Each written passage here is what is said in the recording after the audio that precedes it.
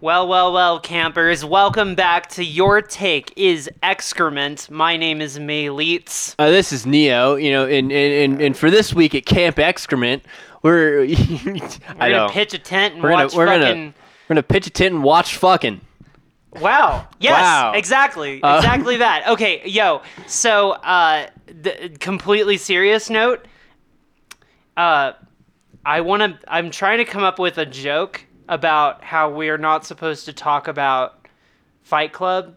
Everybody's got that stupid joke, right? I feel like that joke's been made to death, and we need to culturally let it die. Okay, just like Lolita. Well, we're not getting into Lolita takes right now. The movie or the book. Okay. Or the general concept. That's fine. I can accept this. No, it's just like, it's one of those jokes where it's like, okay, shut the fuck up about the joke. Yeah. It's like, wait, don't talk about what? It's like there's this Fuck club? I've been watching. What's that? I've been watching. Is that where a bunch of guys get together in a fucking basement and fuck each other? I've been watching Venture Bros, and there's this scene where there's this alien who's like, hey, I'm just here to observe humans, ignore me. Mm-hmm. And so then for the entire episode, anytime anyone like looks at him or addresses him, he's just like, ignore me. That's basically Fight Club. Yeah. Well, and so Doc Hammer is like, that is the most. Doc Hammer's like, I fucking hate that I wrote that, because now everyone's just like, ignore me. And he's like, I fucking hate it. And it's Wow. it's like the start of season 2, and it's just been a bit forever. Anyway, sometimes like, it's like, we all know that joke's been made to death. Just let it go. Well, the fucking annoying bit of it, right, is the whole don't talk about it. Wink. Actually, please talk about it. Yeah. Even though it doesn't actually maybe deserve the discussion. I actually have takes on that aspect of movie. We're going to be discussing Fight Club to get some things Fuck out. Club? Is that the movie Club. where a bunch of guys get together in a basement and fuck each other? And then they become Project. Wait, no, I gotta come with something. Maycome. I don't like it. Okay, the podcast is very spicy today. This is fun. We have sponsors that we need to address in this very serious moment. Before I want to address the sponsors, I just want to point towards all of our socials. So I'm at Angstrom on Twitter. Oh, I'm at Nick Spheres on Twitter. We have a podcast Twitter at Your Take is Excrement. X. Yeah. We also have a subreddit r/excrement, and I am running out of stalls while I pull up my little ad read. Oh, is that we're stalling? Okay. No. Right. Okay. Oh, I got okay. it. Hey. All right. So wait, real quick, y'all in the Colorado adjacent area. I have a show. I'm playing a cool music performance. That's right, on the 23rd of July at What's Left Records at 7 p.m. Be there or be dead to me completely. Okay, so we'd like to thank our sponsors, Mission Age Productions, and for the next while, we're shouting out their short film 9 on the Nick's Horror Collective on Shudder. Yes, I'd also like to shout out Ambient Dream Studio. It's an Etsy store, cool psychedelic stuff. Yeah. More about about Patreon. That. Oh yeah. Yeah. More about that in the middle. More of the about show. that in the middle. Yeah. And we're going to be talking about Fight Club. Fuck Club? Is that where a bunch of guys get together? Okay, I can't We literally just made that joke. I know, but it's really funny to me. Yeah, featuring Brad Pitt. I can't remember the other dudes. Edward Norton. Come on. Eddie. Yo. No. You haven't seen American History X. I don't know how I forget about this. That is one of the most complicated bad movies. Okay, Fight Club. You know who else is in Fight Club? Meatloaf. Jared Leto. Jared Leto. Dr. Morbius. Well, because he's in every Incel movie. Dr. Michael Morbius. Oh, he's in Requiem for a Dream as well. Dr. Michael Morbius, noted vampire murderer. Yeah. Yeah. Okay, so my favorite superhero. It's time to morb. Anyway, he's very Fight Club. blonde in this movie, though. He is that's extremely blonde. They even talk shit about how blonde he is. He gets absolutely demolished, and it's the most satisfying scene in the movie. It gets more satisfying as every year of my life passes. Every time I watch that scene again, I'm like, oh, thank God. Where the main character beats him so badly Tyler Durden's like, okay. Okay, that's maybe a little let's- fucked up, my dude. Yeah. Yeah. Anyway, so Fight Wow. Club. There's is, about 1,000 things to talk about with this there movie. are, but I'm going to summarize it real quick. The movie? The movie. Oh, wow. Uh, Okay, go. So Fight Club is about a dude who hates his lame life, can't sleep, hates work, sees himself through everything he buys. So his identity is what he has bought from IKEA. He then meets His blahage, if you his will. blahage. His identity is his He blahage. then he starts to go to he goes to his doctor about his insomnia, and his doctor's like, you don't have it bad. Go to a testicular cancer support group. So he goes to this group, is overwhelmed by the human sadness and misery that he cries himself to sleep. And so he fixes his insomnia and his nihilism by going to a different support group every night for something he doesn't suffer from, just to feel something.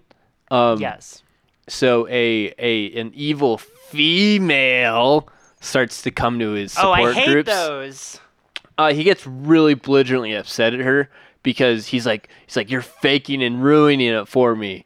And she's like, but you're doing the same thing, jackass. And he's like, no, you don't understand. Anyway, so they set up a schedule. Like they have a little support group divorce. And then the main character meets Tyler Durden, played by Brad Pitt, on a plane. Yes. And And he's very attractive. he's very attractive. They become friends. quote unquote friends. Well, then when the main character gets home, his apartment blows up, and he calls Tyler Durden to help him. Then as they're like hanging out, Tyler Durden's like, "Hey, just fucking punch me as hard as you can." And the main character's like, okay. So he punches him. They get into a fight. They get in a cute little gay fight. They get a little gay fight outside of a bar, and the main character realizes that this is what his life's been missing. Like, Fuck so club. the Fight Club. So as they meet outside seedy bars to beat the shit out of each other, more people join, and they form a little club that they call Fight Club. Fuck club. Yeah. And one of the big rule that everyone won't shut up about Stop talking about Fuck Club. is rule number 2 is you don't talk about Fight Club. So then as the movie progresses, Fight Club grows and grows and grows. Tyler Durden becomes increasingly the leader of Fight Club, with the main character being forced to the sideline. As he's forced to the sideline of Fight Club, the girl from the beginning of the movie, Marla, begins to hook up with Brad Pitt, and they spend every moment of his life having sex around him, which drives him insane. Yes. And he grows to absolutely hate Marla. And Tyler. But he I don't think he ever really hates Tyler until the very end. I don't even know about hate. It's more just like he feels intimidated by Tyler. Yes, but so he's pissed off that he's doing this, but he's too scared of him to address it. Yeah. So as Fight Club develops, there becomes like the main character realizes that it's becoming a cult of personality about Tyler. Yeah. At about this point in the movie, people start to join to live with them, but how they get into the house is they have to stand on the porch for 3 days while everyone berates them. Yes. So they manhood cult. Yeah, and so they form a manhood cult, and this manhood cult is tied to Fight Club. And as the manhood cult grows, no, I think this happens before the manhood cult. But Tyler Durden starts to give people homework, which is like, do this, go cause problems, go like spray paint this, go destroy a coffee shop, go vandalize 5 Well, and cars. they're all weirdly anti-capitalist things. Yeah, well, because but without the anti-capitalist direct message. Well, because the movie's incredibly anti-consumer, and that's something I didn't pick up. Okay, I have a history of the movie I need to talk about, but like the movie is incredibly it's like we shouldn't be defined by what we buy. Right. And so I think in that way, half of the movie has half of a very good point, but they kind of come at it from a fascist way. But anyway, we're gonna talk about that more. So Yes. as the manhood cult descends into fascism, because they're all following the strongman of Tyler Durden. Tyler Durden starts having them do increasingly dangerous and illegal things. It culminates to a point where One of them dies. One of them gets shot by the cops, and they bring him back to the house, and the main character, who is on the fringe of this manhood cult, is like they shot him, and everyone, and he's his like, name was Robert they Paulson. they shot Bob, and everyone's like, that's not Bob, we don't have names. Yeah. And we don't have names in the group or whatever. And the main character's like, no, this is fucking Robert. He has a name when he dies. He is and then they start worshiping the martyrdom, pretty much. The main character doesn't even say that. Or the main character's like, his name is Robert. And then everyone's like, oh, what Tyler meant is we don't get a name until we die. It's like names and death, or whatever. And so the main character's like, that's not what I fucking said. Right. And so they start to take everything the main character says as who's trying to tell them to like not do what they're doing, and they take it and twist it to make it in line with what Tyler has told them. Right. And during this part, they start to develop Project Mayhem, which no one will tell the main character about. Yeah. So every time he asks, it's like don't talk about Project Mayhem. And it spreads all over the entire United States. Yeah. So then he realizes that this is a problem. He tries to stop it by flying everywhere that Tyler flew, and discovering that Fight Club has infiltrated every major city. And he can't find any information about Tyler, because the first rule of Fight Club, or the second rule of Fight Club, is you don't talk about Fight Club. Yeah. So he then starts to he then goes to the cops, and he explains, or he finds evidence that Project Mayhem is they're gonna blow up they're gonna blow up all the credit towers or credit centers in their city, right? So that we can go back to zero. We can go back to zero. We can be free from the chains of credit debt. So anyway, so he goes to the cops. Turns out the cops are in Fight Club. He escapes the cops, goes to the building, where he discovers, in the whole, before he goes to the cops, he finds out that he is Tyler Durden, it's just been him all along, and he has a mental illness.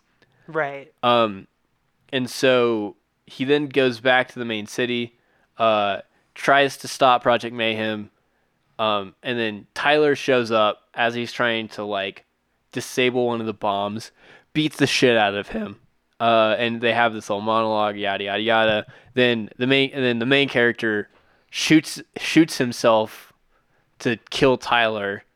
Yeah. Because Tyler also shoots himself, but it absolutely kills Tyler, and just and doesn't kill Edward Norton. It doesn't kill Edward. Yes. And so then and this whole thing, there's this whole plot about Marla hates the Tyler Durden aspect of him, and so Edward is trying to save and love Marla, while Marla hates him because of what Tyler did. Right. And then Marla is there, and as all the bombs go off, except for this one, I guess, because they disabled it. Yeah. All the bombs go off, and where is my mind? Where is my mind? Where is my mind? Where is my mind? Plays, and it's incredibly frustrating. I am Jack's huge desire to go into a sweaty garage and fuck a bunch of guys. This movie is hilarious when gay. Yeah. Mostly because it's such a dude movie, and every dude is like, Fight Club's my favorite movie of all time. Okay. Sorry, wow, I feel horrible having just done such an accurate impression of my father. I've done more research for this movie than I have for any other movie. I watched. Did you look up The Church of Subgenius? No, I forgot to do that. Okay, well, we'll talk about it. But I watched the Joe Rogan interview with Chuck, the author of the book. Oh yeah, okay, wow. All right. So big, to interrupt you just briefly. there's the book situation. Yes. There's the movie situation, which is what we're here to talk about. And then there's the cultural reaction to it. Yeah. But also, so the movie, David Fincher, very competent, very good director. Great mise en scène, right? Yes. We would agree? I love how the movie feels. Like Right. Anyway. But then you walk the book back, ideas are kind of, I feel like it's kind of 50-50. It's kind of hard to decide where the fuck the book leans. Uh-huh. And also, notably, in my onion, I've read the book many times. In my opinion, the book is a lot gayer than the movie. Which is not, listen, that's one of those subjective things, but in my brain, it was a lot gayer. Like, I remember specifically when the two characters meet, they talk about how they're both like, they're like naked on an island or something, and you're just like, whoa, that's kind of gay. So there's that element of it, and then of course Chuck Palahniuk, the writer, is gay. So this is another situation where it's kind of it's kind of one of those things that can be read in a queer way, in a weird way, and like it could be talking about queerness and how that overrides one's desire to do manhood things, and how like oftentimes gay men will react violently for a long time just because they're touch starved and want to touch dudes. Mm-hmm. So it's kind of like it's kind of all over the map. And then when it takes things to this like political level, there's a whole other thing to read about it, like the whole other reading. Also, this movie is kind of talking about our current problem, our predilection for somebody to go, I have joined Project Mayhem and I'm going to shoot up a school. Like, so, and then of course we need to very briefly, before we continue, talk about the Sigma part of it too. Right. Like, what the fuck? Well, like, okay, the season that we're doing now is we're talking about, like Manosphere Sigma movies, you know what I mean? So last time on the podcast, I defined this as basically a movie that, exhibits basically an attitude where men are the default, men are the people that should be in power, and women pose a like distraction or challenge to that. And the movie is usually kind of about how it's a man's world is kind of the way it should continue to be. And if we continue to let women invade male spaces, then it will only end in violence. Right. Well, I think the reason this is a Sigma movie, because the protagonists of the story are ultra misogynist Fuckbags. terrorists. Yes. So it's true. So the the dream of the Sigma is to violently act out against the women who've ruined their lives. Yeah. And I think specifically it is the women. It's like I think specifically they believe it's the women. Yes. I think they have ruined their lives. They blame it on the women of their lives. And so like the whole thing with Fight Club, it's self-removal from the world, and it's a retreat back into masculinity. Tyler frequently complains about the main character's femininity or their lack of manliness. Assuming like, that masculinity will somehow solve their problems. Right. And they also go on this whole rant about, because Tyler makes soap out of fat he steals from a liposuction clinic. Right. So they go on this whole rant about how they're selling consumers fat back to them. Right. Or whatever. Specifically, they're ranting about how it's like we're selling rich white women's own fat back to them. Well, and it's like, in a weird way, a lot of what they're talking about is class, but they don't understand it, right? Yeah. So the thing is sure, rich white women were getting liposuction in LA at the time when this movie came out, sure, but also liposuction is like a thing for people who need it, and usually those people are like lower class, and like it's a medical procedure. Yeah, it's kind of, I don't know, it feels very fat people, Well, but it also feels very like, get that Karen, and it's Yeah. like, so where are we at? What is this? What is Yeah. it targeting? It's kind of vague. well, I think the I think the movie has like a couple thesis statements, but one of them is when they're first like, or one of the when they're like having beers together before they start Fight Club, where Tyler reveals that his life purpose and is to rage against consumerism, and his biggest complaint is that instead of being like manly men have consumerism has robbed men of masculinity. Yeah. And the only way to revert back to a more pure man is through violence. It's very soy. You know what I mean? It's very like, men have become soy. Yeah. We must become men with muscle. Right. Muscle man will get thing done. Done man will get rid of financial. Yeah. So Big man beat up little scrawny financial man and will use soap made of liposuction. So I think the movie has like I have the inherent like desire to agree with anything anti-consumer, or Well, that's the thing. That's the anti-consumerism. fucking thing. That this movie, I think David Fincher knew that one of the big things about it was that the thing people were going to generally connect with was less the masculinity angle and a lot more the anti-capitalist Well, but I think angle. people have definitely connected with the masculinity thing more. Oh, 'Cause I think 100%. More people are endorsing Fight Club for the manliness aspects. I don't see a lot of people like tying Fight Club to their political views of their anti-capitalist views. Right, But exactly.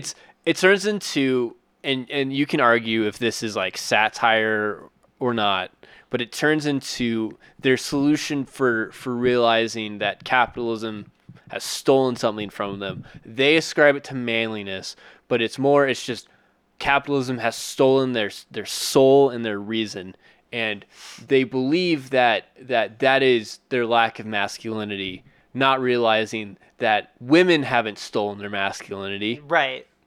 Capitalism has. Well, there is a point in the movie where it pivots from being anti-capitalist. So he goes on the anti-capitalist tirade, and then for the rest of the movie, all of his tirades are against women. Mm-hmm. So Well, there's yeah, a couple. and then it very much becomes like a whole, and then women's position in society is challenged specifically too. like single mothers. Yeah. Anyway, so I think that so the whole their form of anti-consumerism turns fascist. So instead of seeing the like, hey, we should maybe give people we should give people their spirit back. How they decide to do it is, I will beat you back into a shape I think resembles your spirit. Right.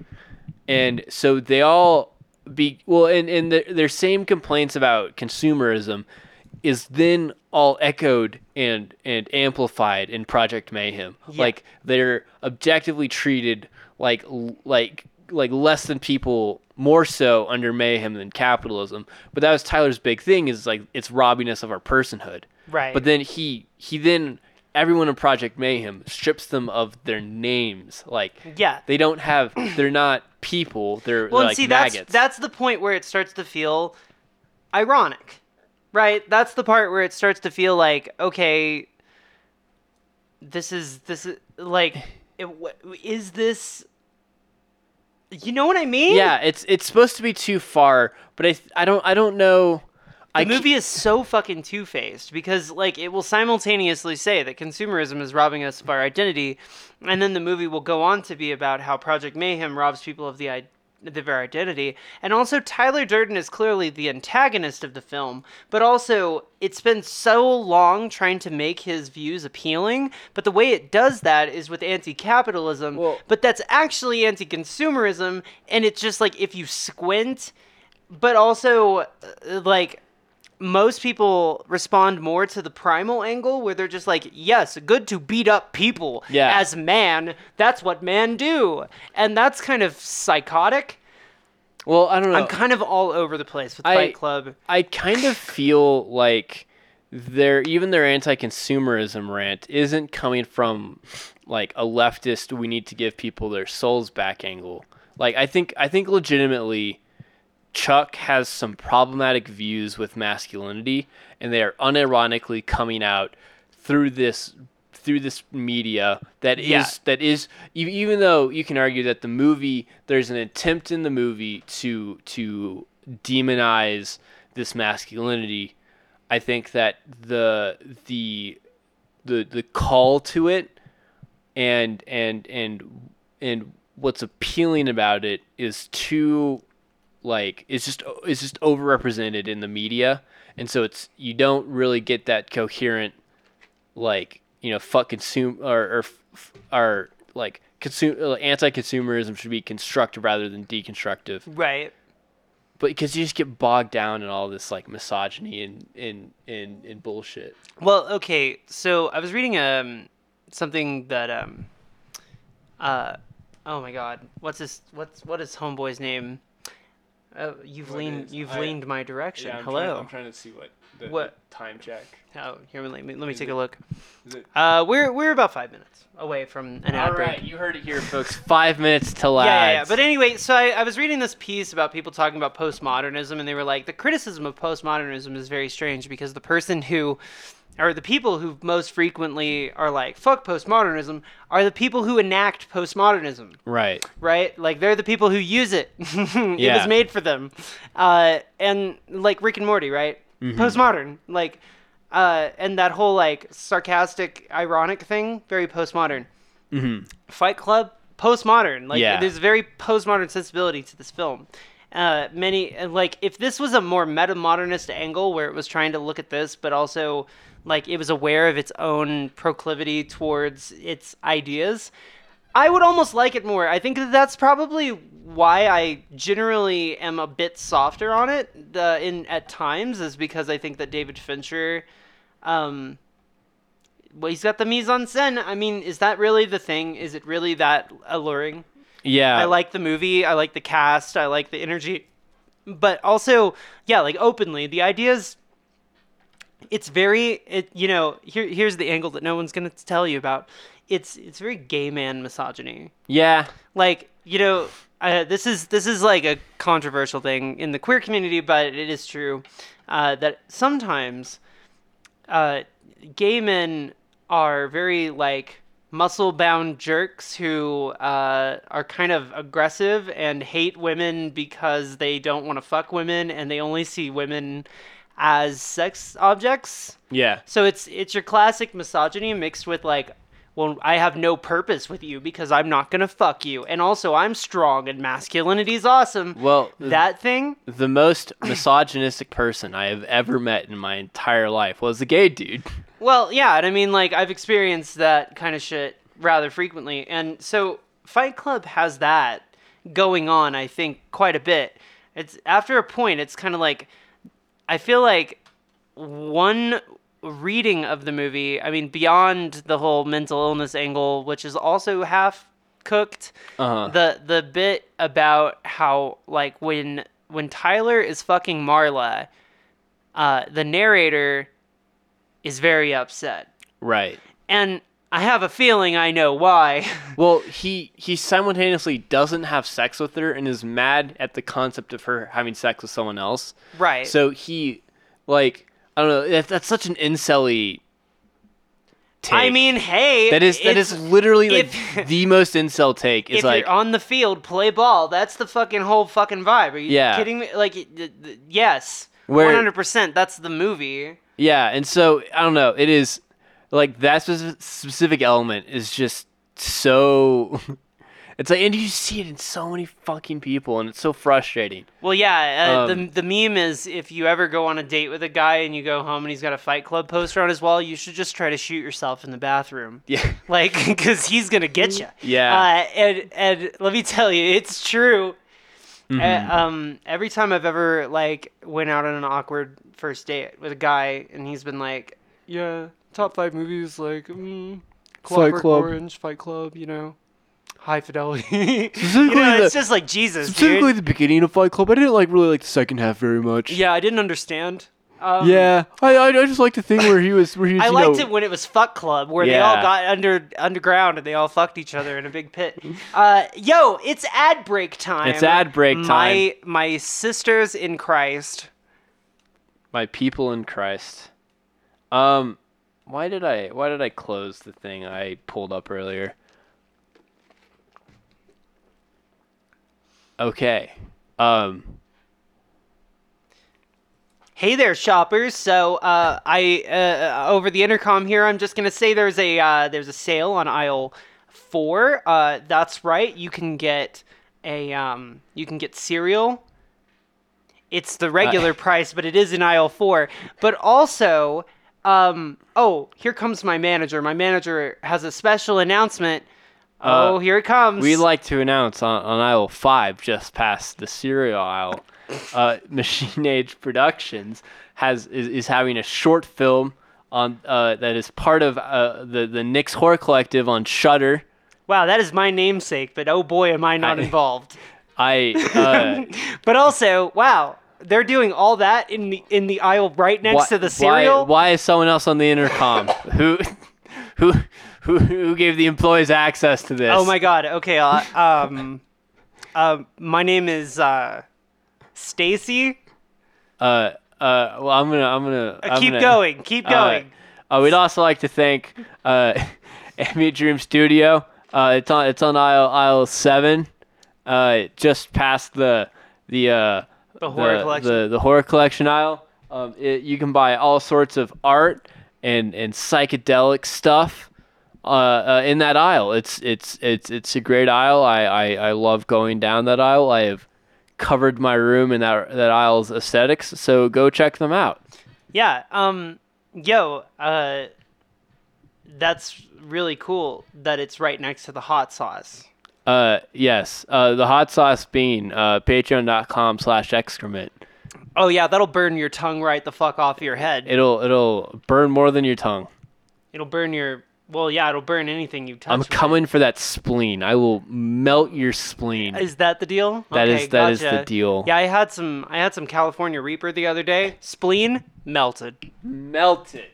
Well, that was a fruitful ad break. Yes, it was. Fart Club. It's basically where a bunch of guys get together. They put bags on their heads and they just fart into the bags. No, I was gonna say they all get in the basement and they just hotbox each other and like who's got the farts. worst stank? Yeah, I mean it's a manhood cult. You know, they get together and they fuck, they fight, and they fart.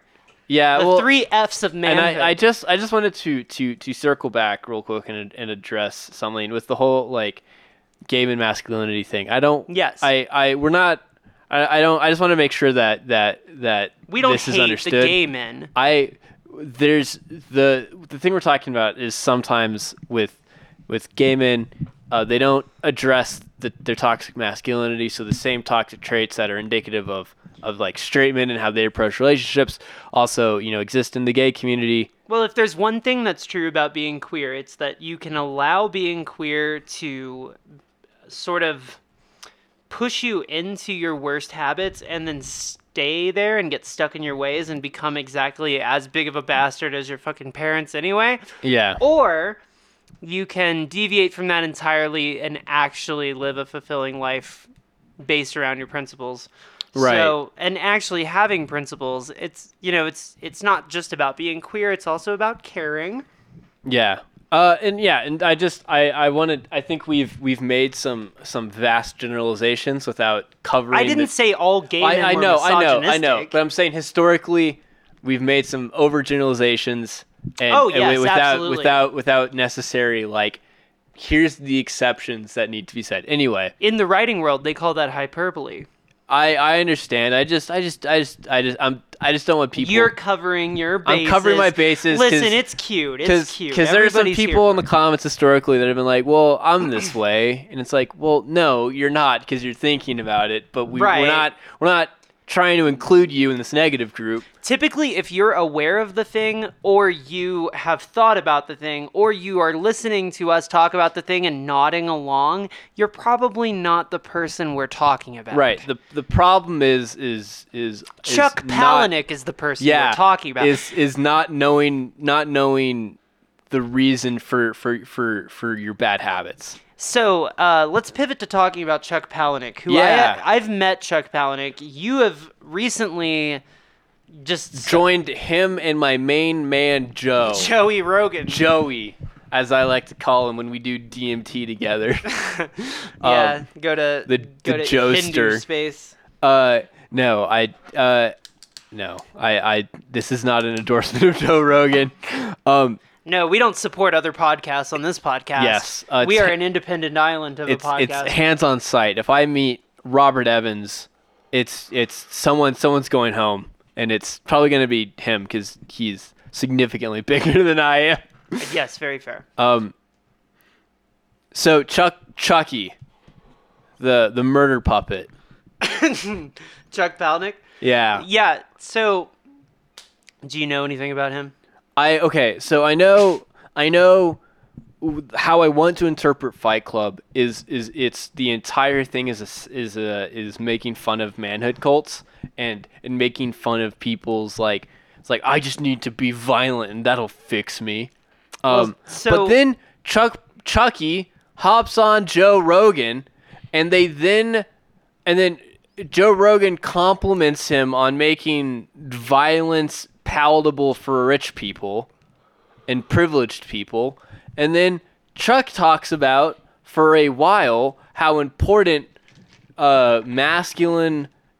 consensual masculine violence is, and how important violence between a father and a son is, and how part of adolescence is being violent towards your father and finding a surrogate father. Like Jordan Peterson. He didn't say Jordan Peterson, but that's kind of... But it was implied. But that's what fucking incels do. Like find a father figure. Well, also when you go on 4chan and they're talking about femboys and shit, they're usually posting pictures of femboys and going, if only they had a father. And it's like, what, to take them fishing and be hot? Yeah. What the fuck are you... What, how the fuck does that help? But anyway, so Chuck Palahniuk. So his first book, Invisible Monsters, used to be my favorite book of all time. Until I reached the age of reason and read other books. And then I was like, whoa, other books are awesome. And then, so the thing with Invisible Monsters is it's about a trans woman who's not actually trans. Nightmare. A nightmare. But it is rather spicy. And also, Brandy Alexander is like a queen. It's a whole thing. But the way that Chucky, our boy, Chuck, got the information necessary to write Invisible Monsters was he covertly entered trans women chat rooms and called himself Candy or Cherry or something like that, and pretended to be a trans woman and asked a shitload of questions. Yeah. Well, okay. So also the thing Chuck was saying was how he writes is he lets truth speak through him, and he talks about how he's writing fiction, but it's based on his journalistic upbringing. And how he writes fiction journalistically, which is he regurgitates what he has chosen to put into his brain. Right. So anyway, so that's explaining or explaining why he did that thing with chat rooms.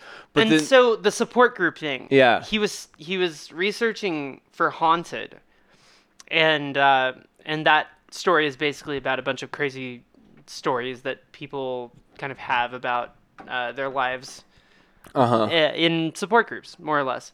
And those support group experiences led to Fight Club. Fight Club led to him actually getting published, and then sort of the floodgate opened and he was able to publish all of his other shit. Right. And that's how we ended up with Invisible Monsters, a far better book, if also very, very dangerous. Right. But Fight Club, I think, being the one successful book out of his repertoire, is quite a thing. I think I think it's evident of a desire for like successful and interesting masculine stories, I guess, and so they just like reached right for the fucking dude fighting book, Right. but his like transgender book is totally like I don't know, that's a little much. So his whole career, much of his writing is either some of it is very uninteresting, some of it is very intentionally disgusting. But here's the bit. I met the man once. I went to a reading of his short. He was reading his own short stories, and he was promoting his book Damned when that came out. And in that auditorium, he read a story about a man who falls in love with a woman with Down syndrome, and how he thought that she was really punk rock because she would pull out her tampon and throw it at people. And he admired how she was like so, brave and shit. And then later learned that she had Down syndrome. And he was like, well, shit, I love her anyway. So what I'm saying is Chuck Palahniuk is an asshole. Yeah. Well, and so the whole bit with him like receiving truth and then writing it, like, I don't think he writes in a way that is arguing against Honest? what he thinks. Oh, no. I I don't think- feel like he's considered every angle in anything that he's written. So all the things I've talked about before lead me to believe that a lot of the points Fight Club makes, he actually to some degree believes. He may not want a terrorist cult, but a lot of the elements of Fight Club, I believe Chuck endorses. Is Well, endorsing. and that whole "I'm a vessel for truth" thing is like I'm not responsible for the things I think Right. and say and right. I'm not responsible. I'm just a vessel for truth. Right. At And least it's like, at least well, what if it's fucking not true? Like, what if it like Invisible Monsters objectively is a very short-sighted Right. book. Where at least when like Hunter S. Thompson was like, I'm just telling you how it is. He's being introspective about it. Well, and Hunter S. Thompson's whole thing is usually like he'll Hunter S. Thompson's interesting because he'll say something horrifically racist and then he'll be like, I'm a fucking horrible racist. Yeah. And he'll just be like, holy shit. That is somebody being a vessel for truth, right? He's honest about his own stupid shit. He Right. even knows how stupid it is. He even knows how much of an asshole he is. And you get to explore how much of an asshole he is through his own honest depiction of himself. Chuck is not that. Chuck does not honestly portray himself. Chuck is trying to shock people. He's very much an edgelord. I think he does exhibit quite a bit of gay man misogyny, and in quite a bit of his books, I've read most of them. Choke also is very misogynistic. I even think Invisible Monsters has some misogyny in there, and the main character is a woman, so it's very Right. very strange. Point being, like, this is kind of okay. Do you know who Bret Easton Ellis is? The writer of American Psycho. Writer of American yeah. Psycho. Chuck Palahniuk and Bret Easton Ellis have everything in common. Right. Like everything in common. And this has been like the thought on this. And these two figures, Chuck Palahniuk and Bret Easton Ellis, have influenced masculinity in the last 20 years in an unbelievably negative way. Right. And both of these movies, American Psycho, Mary Harron, trying to kind of untangle it, right? Accidentally tangles it more. Right. Fight Club, David Fincher, tries to untangle it, Right. tangles it more. Yeah. So Chuck Palahniuk and Bret Easton Ellis happen to both have this massive influence on culture at large. Uh-huh. Holy shit, that's nuts. And then people are like, literally me. It's fine. Yeah. So now we should talk about the Church of Subgenius. Only Okay. briefly. So, from my understanding, now I know that a whole bunch of people in the comment section are going to probably actually me because genuinely I don't know that much about this, but that's intentional because they're vague intentionally. Right. But the Church of Subgenius is, on my understanding, a fake church. Or it's an ironic church, like the Church of the Flying Spaghetti Monster or some shit.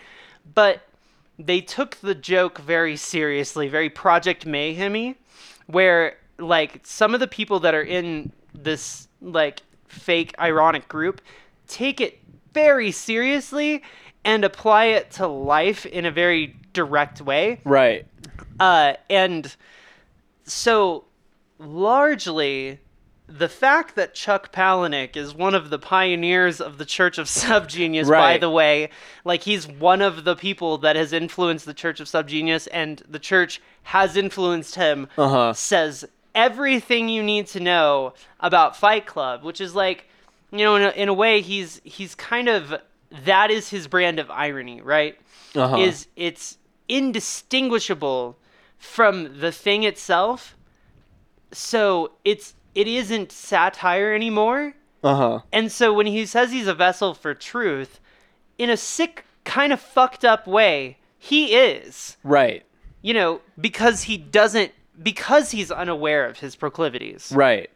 But you have to really look if you want to see it. And the Church of Subgenius, its whole thing is about like so many layers of irony that you don't know where the irony begins and ends. And I feel like that is largely what Fight Club and Project Mayhem is depicting. I mean, the don't talk about it, don't understand it, don't think about it. Right. Like that whole thing. Nobody has identities on the internet, you know what I mean? Kind of thing. It's like everybody's anonymous, but an anonymous swarm takes these are all Church of Subgenius ideas.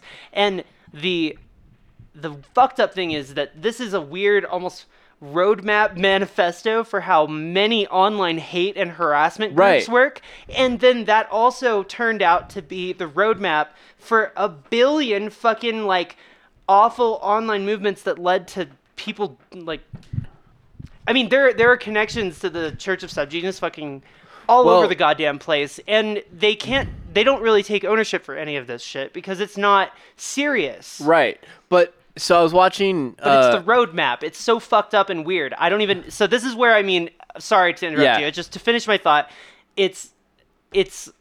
I know I'm going to get actually a lot in the comments. I know that it's probably not nearly as integrated and serious as it seems, but the connections between Fight Club, 4chan, and Subgenius, and Chuck Palahniuk, it's not a conspiracy theory. Right. It's like dead on its face, like the thing. Right. That's the thing. Well, so I was watching a video by Mooncat. Yeah. Who I've recently discovered and been watching a lot of. Shout out. Shout out. I mean, she's like a bread tuber, so everyone's probably already everyone probably already knows. Yeah. I think their pronouns are her. I don't know. If they're an envy, don't at me. I don't know genuinely. So they were talking about how incel groups radicalize people and get others to commit violence on them is it's all a joke until it isn't. Right. Yeah. So if you trap someone in this group and all they ever do is make horrible fucked up jokes about killing women with a semi truck, and that's all you're exposed to, it becomes not a joke. And exactly. So it's like that is how you're radicalized on these online groups. Is it's irony, it's a joke. It's irony, it's a joke. The racism is just ironic.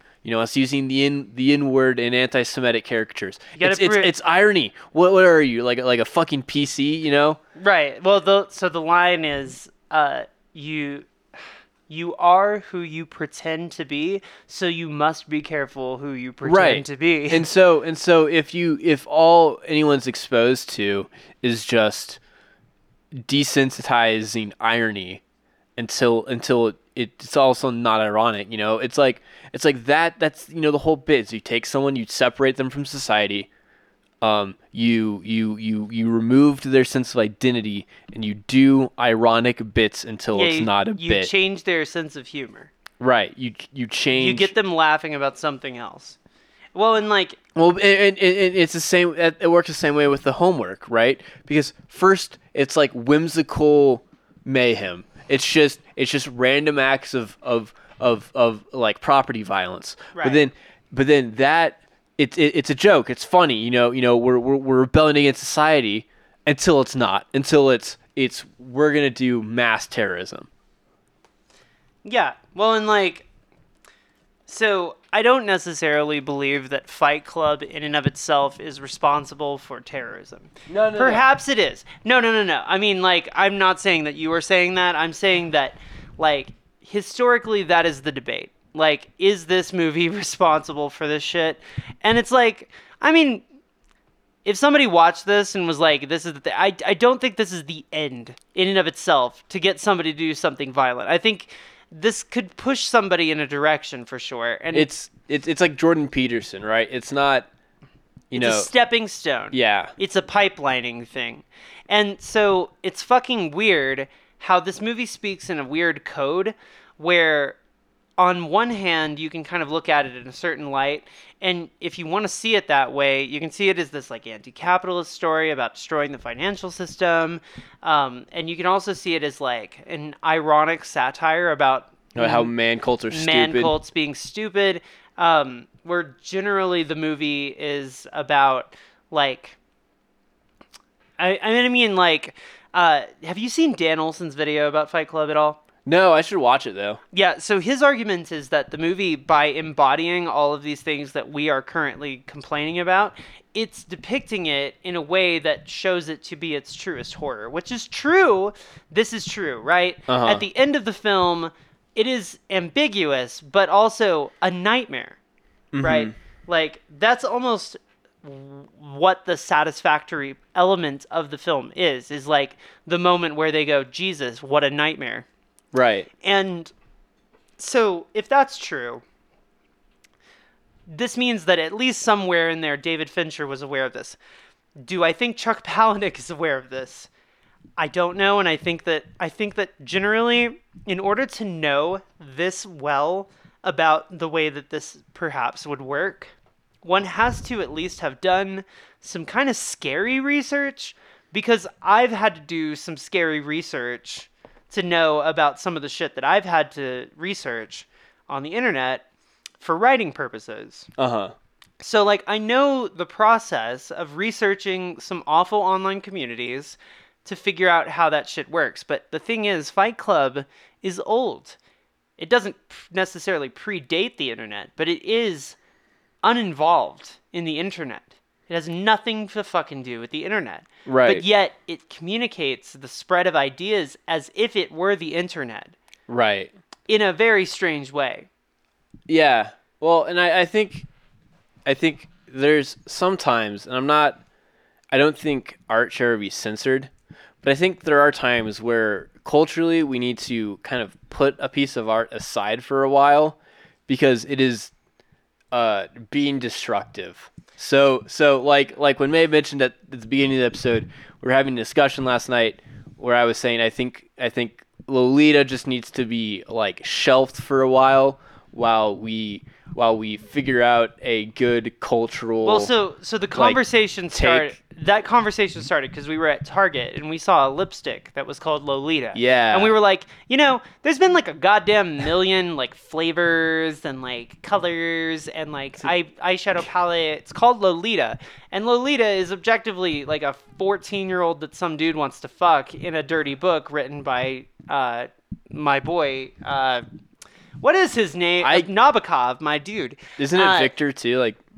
I think so. I don't know why I can't remember right now. But Nabokov. Anyway, now I've read Lolita. I believe that Lolita is a document that is trying to almost harass the male psyche if you and it's very eloquent, but the thing is, like, it's psychopathically eloquent, Right. which makes it really haunting, to be honest. Well, because and but the thing is, I have the awareness to know that because I can read it and I have the media literacy. But the thing is, I would never in my fucking whole life read Lolita and then go, God damn, I should name my lipstick after this shit. Well, like, what? I think one of the biggest problem with media literacy is not understanding that protagonist doesn't mean good guy. Right. Well, and so yeah, that's the thing with A Clockwork Orange. That's the thing with Fight Club. That's the thing with American Psycho. It's like, yes, it's the protagonist, but he's the bad guy. Right. So I think like these just need to get put on the shelf. Like, when I was a kid, like, all the kids' movies were on the bottom shelf, or all the kids' books were on the bottom shelf, and as the shelves got taller, it was you put age-appropriate books where age-appropriate children could access them, basically. Right. So maybe we take, like, Fight Club and American Psycho and Lolita, and what if we just move them higher on the shelf? Maybe we put them so that it's like you need to have this level of media literacy. So what I'm going to call this is the digital media renaissance. Like, that's where we are, right? So go back 10 years. Nobody on Earth had seen the fucking Holy Mountain. Yeah.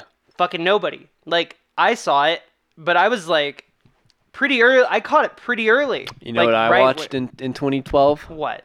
2012? Yeah, I'm not even surprised. But so my point is, like we are now living in a digital media utopia where every single piece of media has basically been scanned in and thrown on a computer and thrown on a streaming service. And if you're looking for it, you can find it. And so it's very rare when something's just not there. Right. You know what I mean? Shout out to the Devils. Yeah. I cry. I cry every time. But either way. The censored version doesn't count. No, that's not a movie. And so yeah, the point is, like, there used to be a time when it was Blockbuster, right? And people were like, yo, have you seen American Psycho? That movie's fucking wacky. And then you rent it, and you're like, whoa, that movie's fucking wacky. And then you have, like, kind of complicated thoughts on it. But you had to seek it out. It wasn't a meme thing. It wasn't a part of pop culture. It wasn't seen exterior to its context. For instance, the meme of Nicolas Cage. Uh-huh. It didn't kill his career, but it kind of killed him. It changed who he was as a celebrity. Because there was an authenticity to those performances. And then GIFs and memes removed scenes of those movies from their context, and people started to see him in a completely different light. Then he started to get work based on that. Right. I'm really glad he's gone back to just being sincere. Oh yeah, big same. And I think he's very aware of this shift. I mean, a matter of fact, I think he even said something like, it's not that I've done bad performances, it's just that I've done complete performances. Like, all of these characters that I've been, even in movies that aren't super great, I gave it my fucking all, and I thought about these characters. And when we remove these things from their context, turn them into memes, it basically just guarantees that thing's just gonna die. Right. So this is exactly what happened with, like, American Psycho, right? There's a million American Psycho memes constantly all over the goddamn place, and it's removed it from its context so much that people want it more than it is true. The same is true of Fight Club. This is why every video or every essay or every joke or whatever about Fight Club is always don't talk about Fight Club, but I'm going to do it. It's removed from its context, changed its meaning. And so Fight Club, in our current media digital renaissance, has been unfortunately reevaluated through the lens of, like, dudes intentionally trying to see it as a red pill movie. Right. In the same way that people are misinterpreting, like, The Matrix or some shit, right? Right. And so the memes themselves and the concepts that are in the conversation about the movie, because nobody's directed our attention towards it being about something else, people can only imagine that it's about this one thing. So this builds into this like shitty like pyramid of misunderstanding. Right. And so when you're saying like we need to put these things on the shelves, we need to get them out of people's view, I would introduce the idea that if we want to keep them, we need to start talking about these things way more honestly, and we need to stop trying to identify with them. Right. And I think that is the current predilection with media. Right. Not to appreciate a message, not to understand it, not to look at it objectively with your brain, Right. but to shut off the brain and personify yourself with it. Right. Well, like I think my favorite movie of all time right now is, other than like The Holy Mountain. Yeah. Like the movies that you're required to like deeply admire and love. Of course. Is Sicario. Mm-hmm. But Sicario is a movie where if you see yourself in a character, or if you empathize with the character in Sicario, you don't understand the point. You took a wrong turn somewhere. Like it's so it's just like there's some art where you just like, it's like stop trying to put yourself in the narrative. Well, yeah, and I mean like we want to empathize with Right. characters that we see on screen, but the things we choose to empathize with, you know, Right. nobody watched Fight Club and went, damn, I really empathize with Marla Singer more Right. than anybody. Even it's though- like this woman caught in the middle of this fucking asshole destroying the world Well, and like for selfish, vain reasons. Yeah. however bad the main character got it, like Tyler Durden also tortured her. Yeah, And- nobody chooses to empathize with her, right? Yeah. Nobody chooses to empathize with Patrick Bateman's secretary, Right. right? But like, you can choose who in the movie to empathize with. You Right. don't have to by default empathize with the person that's talking. Yeah. And I think people's predilection to empathize with whoever is telling them whatever, that's the Lolita thing. Mm-hmm. Where if you read Lolita and thought that it was genuinely an endorsement for like pedophilia, you have completely taken a wrong turn. Right. Like, you're supposed to empathize with the people that are being fucked around by this dude. Uh-huh. And, like, manipulated over the course of years. Like, that's the whole fucking point of Right. the fucking thing. Well, Anyway, sorry, I'm going off. yeah, but real just, quick, like, and we kind of need to wrap this up. But one of my favorite book series is the Expanse series by S.A. Corey. And one of the things I love about it is the main character, Jack Holden, or Jim Holden, I mean, goes at the start of the show, his belief is any information needs to be in the hands of everybody at any given time. And over the course of his life, he comes to realize, I started like 3 wars because I felt like everyone needed access to all information. Maybe there's some things that we don't let people know. Maybe there's some things that not everybody needs to be making consensus about. Yeah, well, and it's kind of the thing of like somebody who's like 14 has never really been like told how to analyze things or how to Right. empathize with things, being handed extremely complicated pieces of art, and then instead of like immediately getting it, it takes time. You have to age with the shit. Right. If you went back 10 years and asked either of us about Fight Club, we probably would have said something completely different than we're saying now. But we have aged into these opinions. Right. And now it feels like we're a lot more ready for the ideas because we can genuinely think about and tackle them. Our real life experience has played a big role in that. And also our ability to distrust artists because Right. they're bastards generally. So to close this episode out, I want to close it out with the story. Okay. I tried to watch this movie, because I heard it was a really good art film, like an arty and a thinky film. Yeah. And I was like, who loves thinky films Your dad. is my father. So I got a pirated copy of Fight Club because we were in Africa, and I eagerly sat my dad down to watch this movie with me.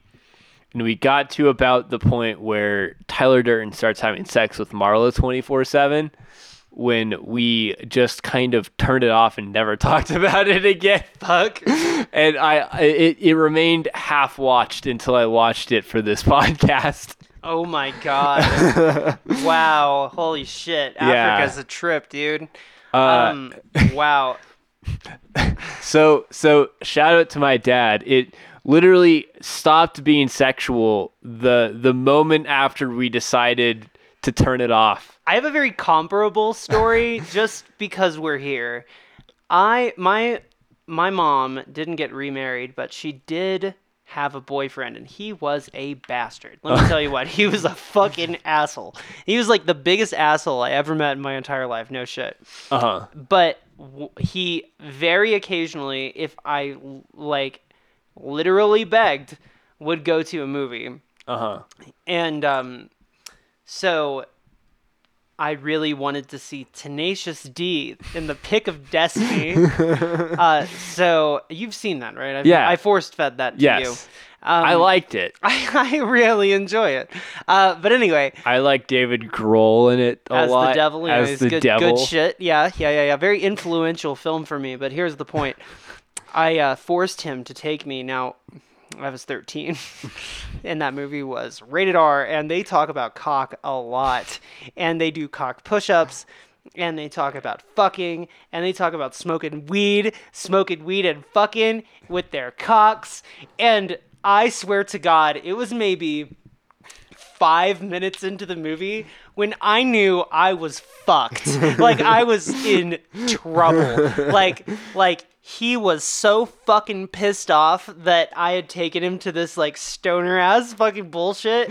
And, like, I think he genuinely hated me after that experience because we saw it in the theater, and he was my guardian so that I could get into the movie. And he was like, fuck, I don't want to watch this piece of shit. And so he just, like, kept getting up and leaving me there with the dirty movie. Anyway, very influential experience in my life. So I guess we talked about Fight Club like a couple of bitches. Yeah. To wrap up. Oh, yeah, we have to make, like, determinations about it.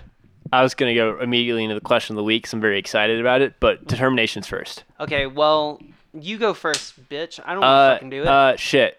I think. Oh, you went shit? I went shit. Oh, are you not going to go shit?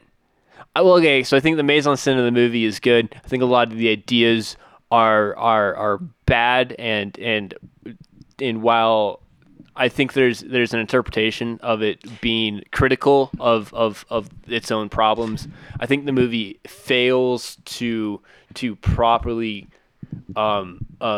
demonize the toxic masculinity that it is very proud of. Okay.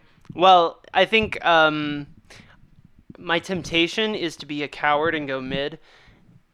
Because I like David Fincher. I think there's a reading of the movie where it's entirely ironic, and it's maybe one of the only documents that exists of this exact process of, like, irony turning into Violence. Yeah. But at the same time, I think that idea has become so poisonous in society that I feel like I can't fucking endorse it anymore. You know what I mean? So I don't, okay, here's what I'll say. Fight Club is some bullshit, okay? We should let it go. We should let it go because, honestly, yes, it is a depiction of men going, oh shit, women are entering our spaces, we have to go crazy and do violence. Yeah. Like, it is a depiction of that, that's true. But there are also much smarter depictions of this.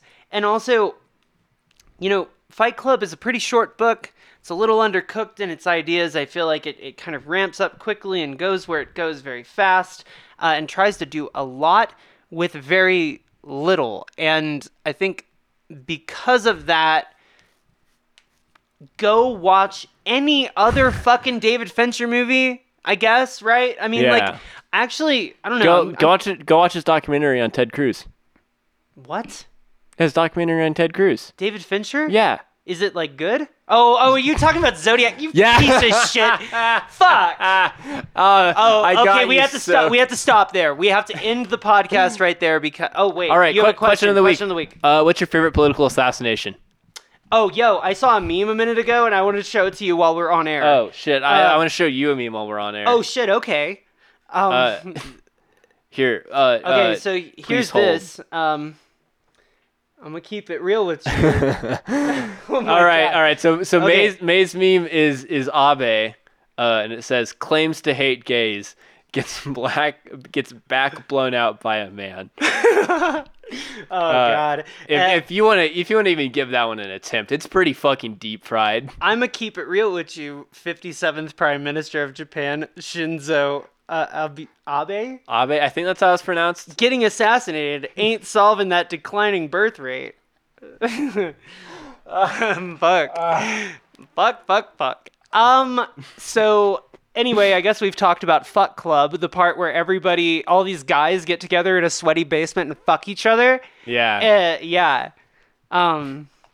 I would like that to be the thing that everybody says now forever about Fight Club. Is just immediately when somebody brings it up, just go, "Oh, do you mean Fuck Club? The thing where everybody gets in a sweaty basement?" Anyway, I'm not going to keep doing the bit. We should leave. Okay.